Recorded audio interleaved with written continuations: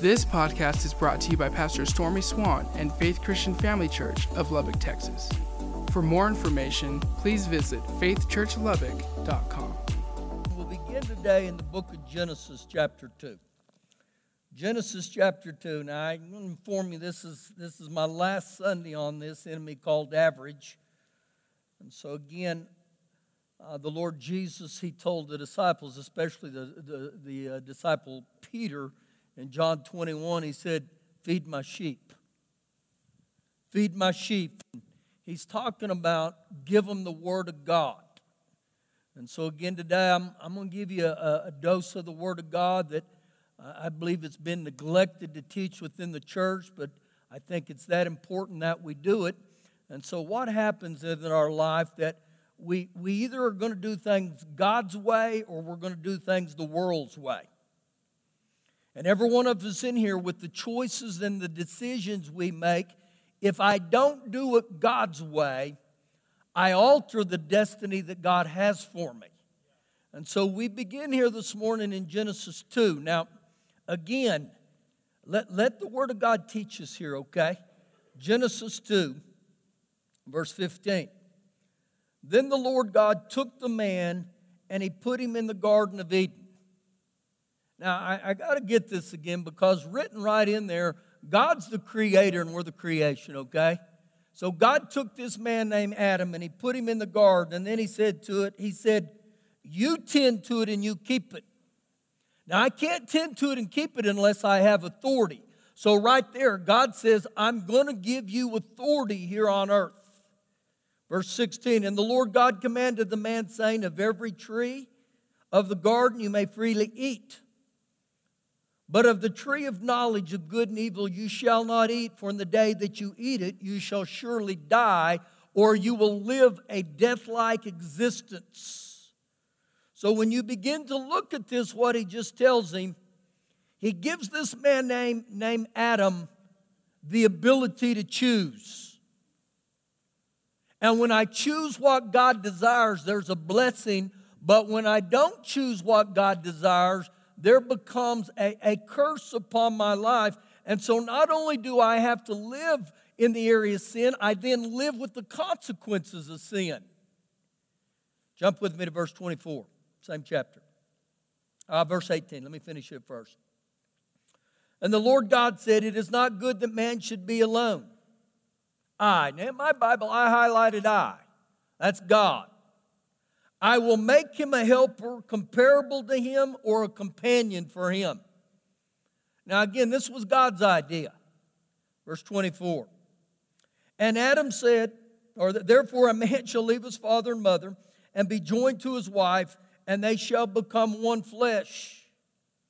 Now when you look at this partnership that God created, not only was it special to God, God took it very seriously. Now, in verse number 24, there's three aspects you got to get. The first one, He says, therefore a man shall leave his father and mother. When you look at that right there, there's a priority change. And what He's talking about here is there must be a public act or a public vow that the man promises himself to his wife for life. The second thing is, He said, he shall be joined. The man leaves, and then he shall be joined to his wife. Some translations say to cling, others say to cleave. This becomes a passion, but a permanence. And then the third one He says here, they shall become one flesh. When it talks about one flesh, it's talking about physically, spiritually, and emotionally. Now, a strong marriage will have all three of these aspects. But what we got to get there in verse 24, this was God's idea. This wasn't man's idea. And so the interesting part about marriage is said, then they shall become one. And so I like to call marriage God's sense of humor. And so what I mean by that is what God does. He takes the difference between a male and the difference between a female. The feminine side and the masculine side. And then you know as well as I do, men can only do one thing good at a time, where women are multitaskers. So He throws that in the mixing pot. And then he does something that's always real interesting. Opposites normally attract. So he puts in this mixing bowl this one that's very organized, and he puts this one who just likes to have fun in life. And then what he does, he elbows Jesus and says, this one's going to be really good. This one's going to be really interesting. And so it's a process of becoming one. That normally doesn't happen overnight. If you've been married very long, you find that out, that you realize, man, we are really, really, really different. We're opposites. So I like to say this way. In marriage, you find out what makes each other tick, and you stay what ticks each other off. And the more I stay away from what ticks my wife off, the better I found out my life will be. Now, I didn't have you to go to verse 22, but in verse 22, he says this, that he caused a deep sleep to fall upon Adam. And from Adam he took one of his ribs, and out of that rib he created the woman. And it says specifically, then God brought the woman to the man. Now the reason I want to highlight that is because that is cross-referenced to Hebrews 13. So go with me to Hebrews chapter 13 and verse number 4. And you're going to see what that cross-reference, that when it says God took the woman to man, and we're going to see what takes place here. Now, what's interesting with all this is the cross-reference, that I begin to cross-reference and see where it goes in and out of the Bible. And I encourage you to do that. But the cross-reference on this sermon, it took me 10 hours to cross every area that I needed to get to. And so when I begin to cross them, you know what I realized real quick? Marriages is a big deal to God. Biblical marriage is a big deal to God.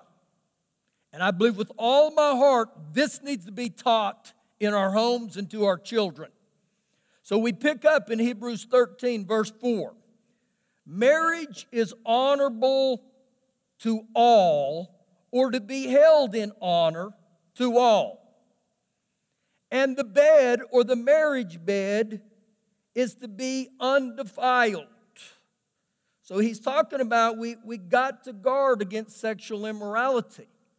And so when you see the word undefiled there, God wants us to live in that area where it's blessed.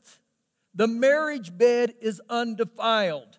So I look at the opposite of the word undefiled, and that word is defiled. And the word defiled means to corrupt or to pollute. When I get outside of the marriage covenant, I've become defiled. I don't care who you are. And so I've got to stay in what Father God says in this specific area. So when you begin to look at this here, understand 1 Corinthians chapter 6, it says this specifically, that sexual sin is the only sin which man sins against himself. So literally stating, when we get into sexual sin, you've literally caused a self-inflicted defilement, that you've become corrupt and become polluted because I've gone against what God said.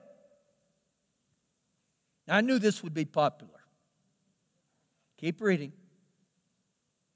But fornicators and adulterers, God will judge. Not a big deal. No, it's not a big deal. It's huge. The Apostle Paul said in Ephesians 5:5, he said, the sexual immoral will have no part in the kingdom of God. And so when I look at what God's saying here, when I live within the area that God sets up, there's always a blessing. And so what happens as human beings, we have this thought. Well, give me a list of do's and don'ts. Why would we say that? Because we have the thought, I want to push the envelope. I want to see how far I can go without getting into sin. Well, the answer to that is, how far do you want your destiny to be? Do I want to live in the things of God? Because again, even in this area, I'm either going to do it God's way or I'm going to do it man's way. Now, there's a law I call the law of familiarity. And how the law of familiarity looks is the more familiar you get with a person, the more comfortable you get. So let me explain or give you an examples of how the law of familiarity works. Many moons ago, I ran across a lady named Shelley. And I began to notice her. How'd you notice her, Pastor? With these things called my eyes. I began to gaze at her, and guess what? I liked what I saw. And then I began to hear with my ears the stuff she had said. So there began to become a gravitation with me toward her. Now, I'm going to go back a lot of moons, and this is how it normally looks. And you young ones really pay close attention to me. You remember the first time you really began to speak to your wife? Oh, what a joy it was just to speak. Now, I'm going to read your mail because how many of you would go out on dates and you would spend 3 or 4 hours together, and then the minute you'd get home, you would call them again? That was me. Oh, just the sound of her voice. Now, this is where the law of familiarity begins to kick in. So I start getting familiar with her voice, and I start getting familiar being around her. And before long, you know what I start doing? I start holding hands. Woo, there was a twinkle in my eye. Oh, happy day. And before long, we got a little more familiar. And we got to a place I could put my arm around her, and we could hug. And before long, we started doing a little kissing. Been there, haven't you? And before long, the gifts of the Spirit kicked in, a little tongues and interpretation.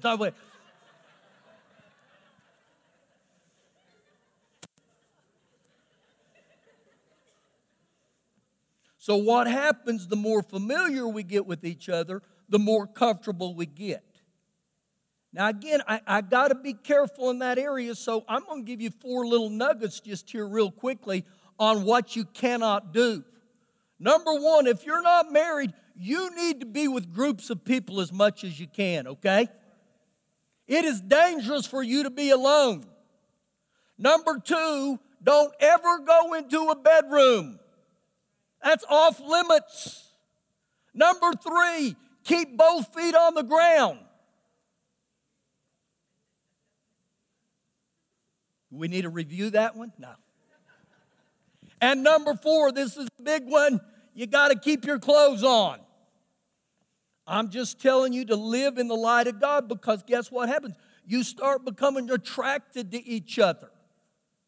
And you know what I'll have said? I may have calls, I may have letters about this, and I would rather, if you don't like me talking about it, just tell me to my face. But I will tell you this, isn't it interesting? God said to Peter, feed my sheep, and this is in the Word of God. But within the church, we don't want to talk about it, so we have the thought, we shouldn't talk about that in the church. Well, if the church doesn't talk about it, the world is like a vacuum, and the world will teach us. And if the world will teach you, you know what they say? If it feels good, do it. So again, that's why I'm talking about this to this day, that I've got to see what God says in this area. Now go with me to the book of 2 Samuel. Chapter 13. 2 Samuel chapter 13. Where is 2 Samuel? Well, it's after 1 Samuel. Actually, you go, probably shouldn't have said that. You go to Joshua, to Judges, to Ruth, and then the Samuels, okay? 2 Samuel chapter 13. I'm just going to tell you right now. This is one of the most bizarre stories in the entire Bible to me. So get ready, all right? 2 Samuel, chapter 13, verse number 1. After this, Absalom, the son of David, had a lovely sister whose name was Tamar. And Ammon, the son of David, he loved her. What you got to understand, first of all, David had various wives, and so therefore he had various children from various wives. So what you see here is this brother Absalom and his sister Tamar, and then his oldest son, which most believe would be the inheritance of the king. His name was Ammon, but Ammon was a half-sister. Ammon was a half-brother to Tamar. So I look at this, the last part especially, it says, and Ammon the son of David, he loved her.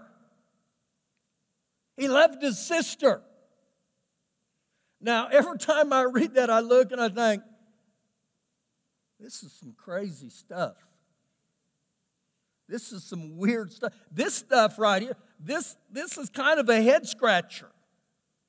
Now, it uses the word he loved her, but I think a lot of times in situations, we get the word love and lust wrong. Love is a condition of my heart. Lust becomes a created appetite. How do I know lust is a created appetite? Well, how many in this room have ever said this? I love coffee, and I love ice cream, and I love Shelley. You take a watered-down version of love. To love my wife the same way I would love coffee? And so again, we've messed up at times in defining what God says love is. Love is something from my heart. Love is a passion. Keep reading. So Ammon was so distressed, he was obsessed, he was frustrated over his sister Tamar, and he became sick. He became sick physically. So I began to look at this. What had to happen to this guy named Ammon? I believe immediately he began to pay attention with his eyes with this woman named Tamar. And because he paid attention, he began to think on her. He began to meditate on her. And he thought about her so much it made him sick. But it was improper for Ammon to do anything to her. That statement right there says he knew it was incorrect. He knew it was inappropriate. But Ammon had a friend whose name was Jonadab, the son of Shimei, David's brother. Now, Jonadab was a very crafty man.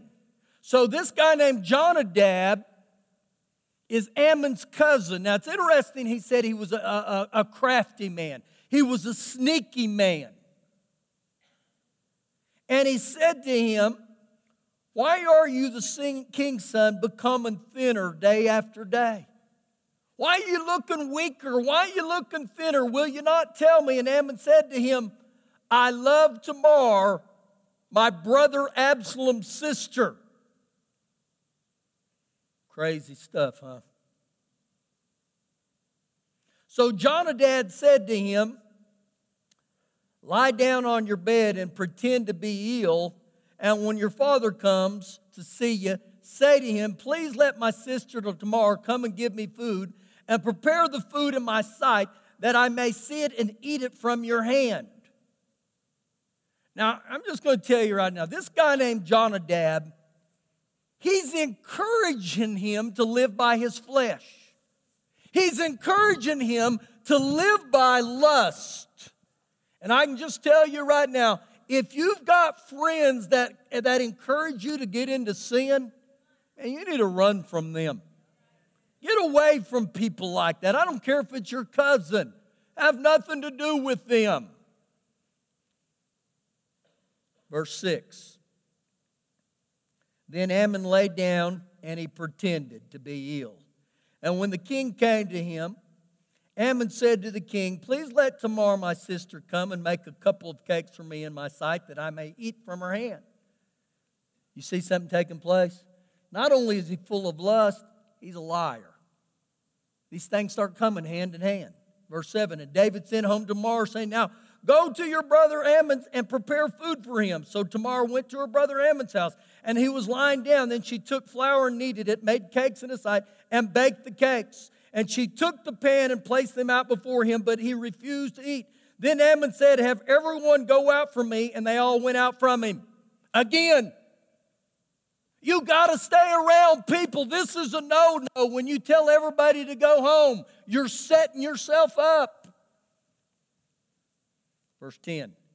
Then Ammon said to Tamar, bring the food into the bedroom. No, don't take the food into the bedroom. Don't do it. That I may eat from your hand. And Tamar took the cakes which she had made and brought them to Ammon, her brother, in the bedroom. Now when she had brought them to him to eat, he took hold of her and said to her, come lay with me, my sister.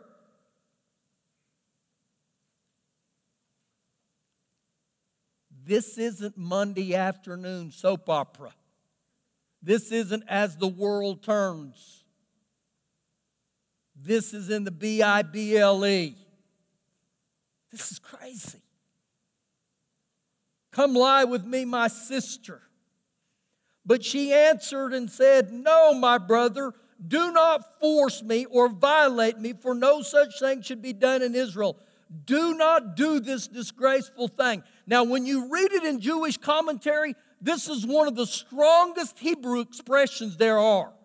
It was almost like, don't you dare do this. And if you study it back, the reason it was so harsh is because it would be a self-inflicted curse.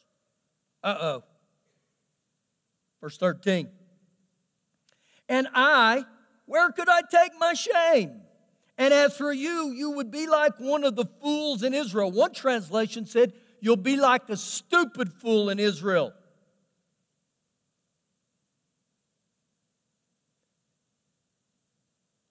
And then he goes on to say, now therefore please speak to the king, for he will not withhold me from you. If you were to read this in the New Living, it says marriage. And you know what it literally is saying here? If you went to King David, he would not allow you to marry me. He would not allow that to take place. So he hears everything she says. Verse 14. However, he would not heed her voice, and being stronger than she, he forced her and he lay with her. Now, when I look at this right here, this man named Ammon, who at the time was 22 years old, she was 15, he sets into motion one of the most shameful and disgraceful and destructive series of actions within the Bible. And what you begin to see here, he rapes her. When I looked at that and I saw what he took place with what's going on in our society right now, these devils have been around a long time. Still taking place to this day. And when I look at this and we read this, every one of us in this room would say, that never happened to me. That would never happen. Well, again, you begin to see what happens when women get outside of the Word of God. When I quit living beneath the structure of God's Word. So what you begin to see here is he began to be dominated by lust. Verse 15. Then Ammon hated her exceedingly, so that the hatred with which he hated her was greater than the love which he had loved her. So what you begin to see here, lust delivers the exact opposite of what it promises. It promises satisfaction, but it leaves you empty. And the fruit of lust is guilt and shame. Now watch what's said here at the end of verse 15. And Ammon said to her, arise and be gone. Literally what he does here, he makes it look like she petitioned him. He's trying to make it look like it was her fault, it wasn't mine. So now we go back and we look at something. The fruit of love is totally different than the fruit of lust. The fruit of love says love is patient. Lust isn't patient. The fruit of love says love is kind. Lust isn't kind. The fruit of love doesn't insist on its own way, but lust does. And so you begin to look at the difference right here. Now this guy, named Ammon, he opens the door to shame, destruction, and devastation. So I go back to the starting point. Be careful, little eyes, what you see. And so Ammon's looking turned into lusting. And why I highlight that is the importance of our thought life. Our thoughts are the forerunners of our actions. As a man thinketh, so is he. That's Proverbs 23:7. So what begins to happen to this guy? And I look at him and I thought, this man would have never dreamed that that first look and that first love would have ultimately came to this. But it did. And so I tell you today, I've got to take inventory on what I allow my thoughts to go on. I can't overlook it and think, that'll never happen to me. I'm exempt from it. And so again, this guy began to think on this. Now, let me tell you, paraphrase what ultimately happens here. This girl named Tamar's brother, Absalom, he's furious when he found out what Ammon had done. So for 2 years, he plots how to kill Ammon. After 2 years, Absalom has Ammon assassinated. He's dead. He's gone. This guy named Absalom begins to become dominated with an area of pride. He has the thought, I should be the next king. He tries to steal the king from his father David. And so the Bible says that he's in a great battle and he's trying to escape from this battle. And evidently he's in this real thick forest because he said he's on this horse riding away. And his head and his hair get caught up in this tree and he hangs to death. So now we go all the way back and we think, how did this begin? This began by this little thing that this guy named Ammon began to look and he began to lust. But I go back and I look at this whole thing. Now listen real close. Don't think your decisions and your choices only affect you. The same sin that dominated Ammon was handed down generationally from his own dad, King David. I could take you to 2 Samuel 11, and King David, it says in verse 1, he says, when kings were supposed to go out into the spring to battle, he didn't go. He stayed home. And so one night, he's on Netflix. He's flicking around, just looking at TV. It's not what he's doing, but I'm telling what I think he's doing in my time.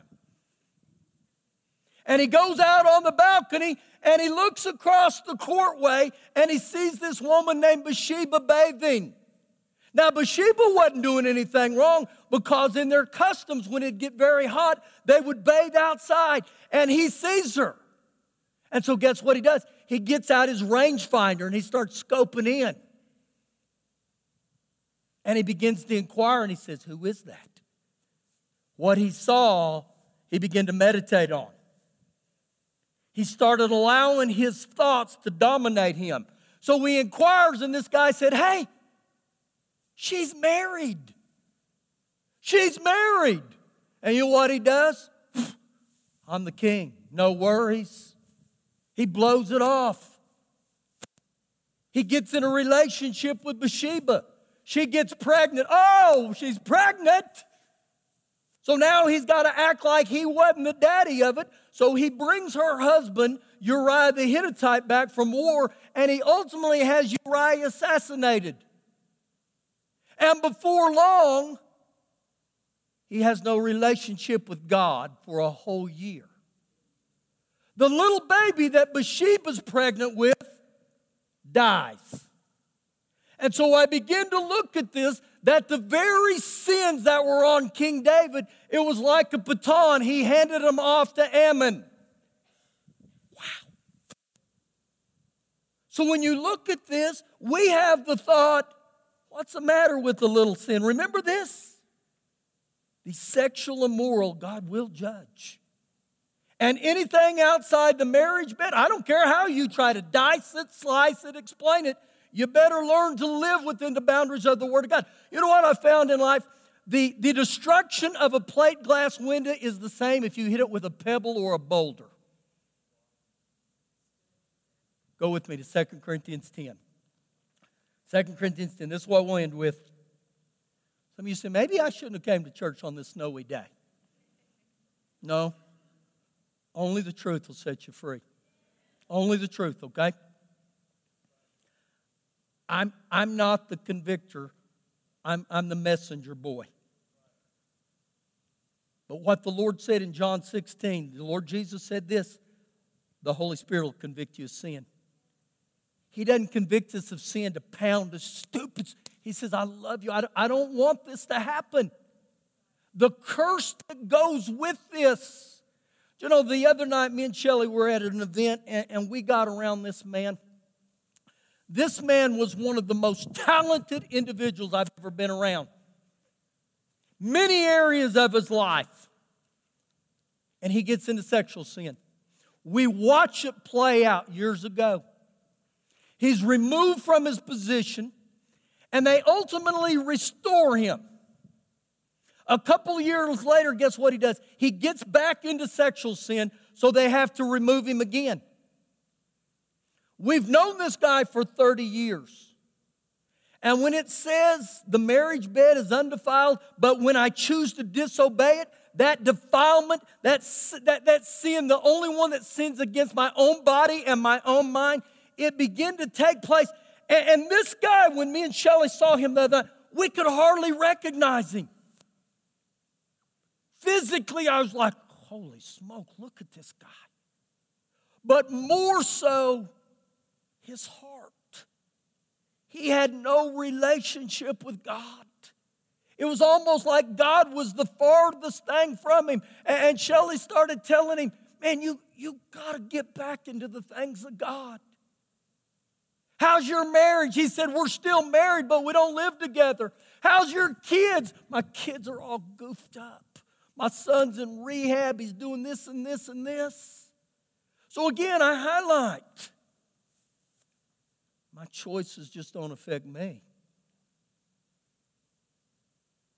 I can tell you this right now. You can repent of that. God will forgive you. Now watch this in 2 Corinthians 10, verse 3. For though we walk in the flesh, we live in the flesh as humans, we do not war according to the flesh. Literally stated, we do not fight with human weapons. Now the Apostle Paul here, he's not denying we're in a battle. And he's not denying you got to have some weapons, but it's not of this right here. When you're involved in a spiritual battle, you can't physically get the devil in a head. That's not going to happen. So watch what he says, verse 4. For the weapons of our warfare, again, he's telling us we got some weapons, are not carnal, they're not of the flesh, but they're mighty in God. For what? For pulling down strongholds. Now, when you see the word stronghold there, it's anything that opposes the will of God. Strongholds are first established right here in your mind. Right here. And behind every stronghold, there's a bondage. Something that tries to get its foot on you, its finger on you, and tries to hold you down. How many of you ever had a stronghold where you said, man, it's dominated me? I've been there, guys. I know this. But the good thing about it, God's going to tell us what to do. So he says this. Mighty in God for pulling down strongholds, the overthrow of destructions, casting down arguments and every high thing that exalts itself against the knowledge of God. Now, when you see that right there, Paul is referring specifically to warfare that begins in our mind. Years ago, Joyce Meyer had a book called The Battlefield of the Mind. So when you look at this, when he's talking about this, he's saying against arrogant and rebellious ideas. The things of this world, the reasoning, and literally says to refute these arguments and these theories. And what that would look like right now is our society would say, it's okay. It's all right.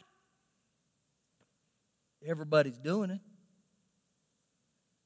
Not if I want to live by God's ways.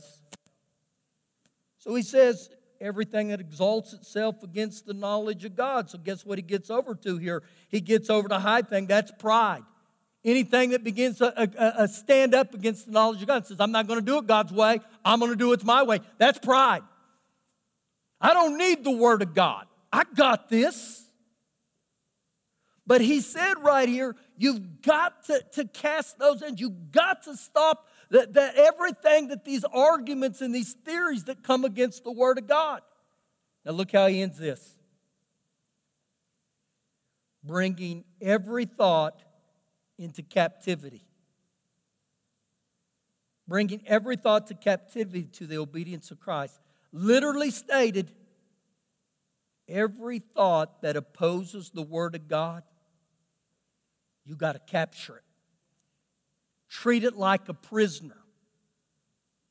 And he said, pull every thought down. So I look at this and I think about renewing my mind. What am I to renew my mind to? I got to get into the Word of God, and I got to look and say, this is what Jesus says, and if it doesn't line up with what Jesus said, you better capture it. And how do I capture it? I go back and I say, no, this is what the Word says. So I'm going to quote Romans 12:2 to you. Do not be conformed, do not be shaped, do not be molded by this world, but be transformed by the renewing of your mind to the Word of God. Every one of us in here that have seen strongholds come down, that's the way you start. You got to get in the Word. Start thinking in line with the Word of God. Let the Word of God shape you. Verse 6. And being ready to punish all disobedience when your obedience is fulfilled. Listen to what I'm going to say right here on verse 6. You cannot defeat the enemy. You cannot defeat the enemy when you willfully live in disobedience. I don't care who you are. If you're living in sin and you think God's going to, it's not going to happen. Well, Pastor, I want you to pray for me. Well, let me tell you something about that. My prayers will not override the Word of God. And your prayers won't override the Word of God.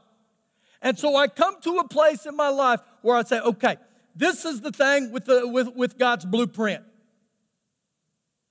This is how God designed it. If I stay within those boundaries, God will bless it. If I get outside those, I've opened my door or opened my life up to something I don't want to be a part of. Let me end with this. This was a song I heard years ago, but I don't sing it because that would torture you. So let me just say it. It goes like this.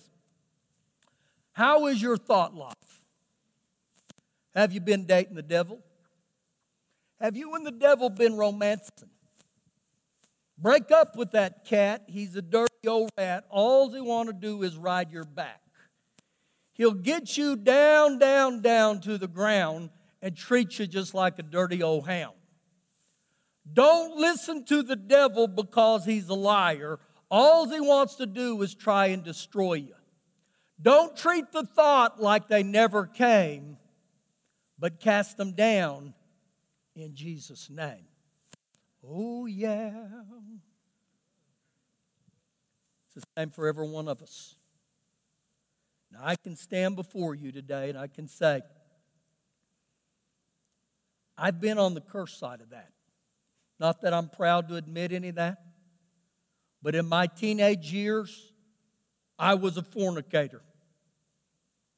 Pastor, you were? I was. But you know what? When I repented of it and I said, Father God, I don't want to live that way. I don't want to live that way. God forgave me and God began to bless me. And the reason is I began to live my life by the Word of God. And so now, because of God's grace, the grace of a God who would say, I'll forgive you, but you can't keep living that way. I've been married over 37 years now to the same person. Now, that may not be a big deal to you. That's a miracle. So I tell you that not to pat me on the back, but I tell you that when I start living in the confines of the Word of God, God will bless you. Thank you for listening today. For more information, please visit faithchurchlubbock.com.